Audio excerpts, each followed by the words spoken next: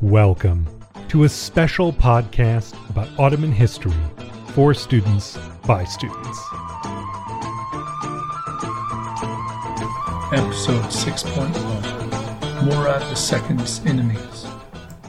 Murad Branković, or as he's often referred to in the English language, George Branković, was a Serbian despot who lived from the late 14th century to the mid-15th century.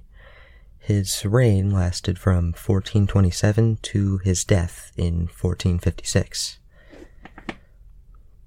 When George first became the despot, he surrendered the city of Belgrade to Sigismund, who was the Hungarian king at the time, so that he would be recognized as the new Serbian ruler.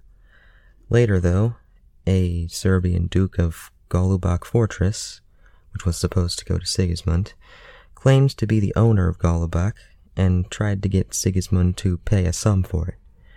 Sigismund refused, so the Serbian Duke ceded the city to the Ottomans, as one does.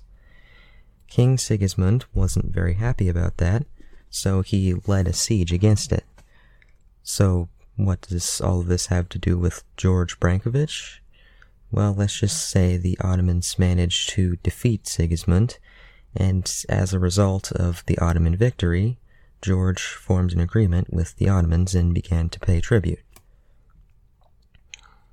This was hardly the last interaction between Branković and the Ottomans.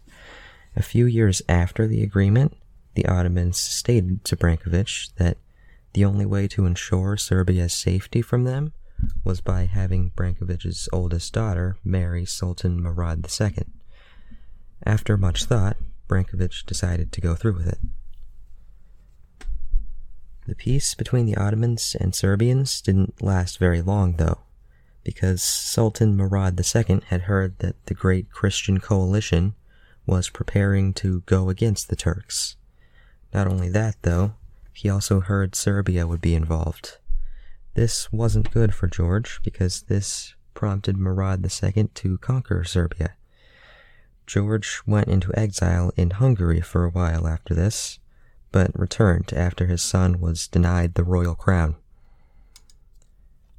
Now, let's fast forward to the 1440s, where Branković's Serbian rule was officially restored due to peaceful relations with the Ottomans at long last. However, within less than a year, the peace was broken by John Hunyadi in the Crusade of Varna. The Sultan had been informed ahead of time about the crusade by none other than George Branković, and the crusade didn't succeed. Branković died at the age of 79. His lands were later annexed by the Ottomans, just 3 years after Branković's death.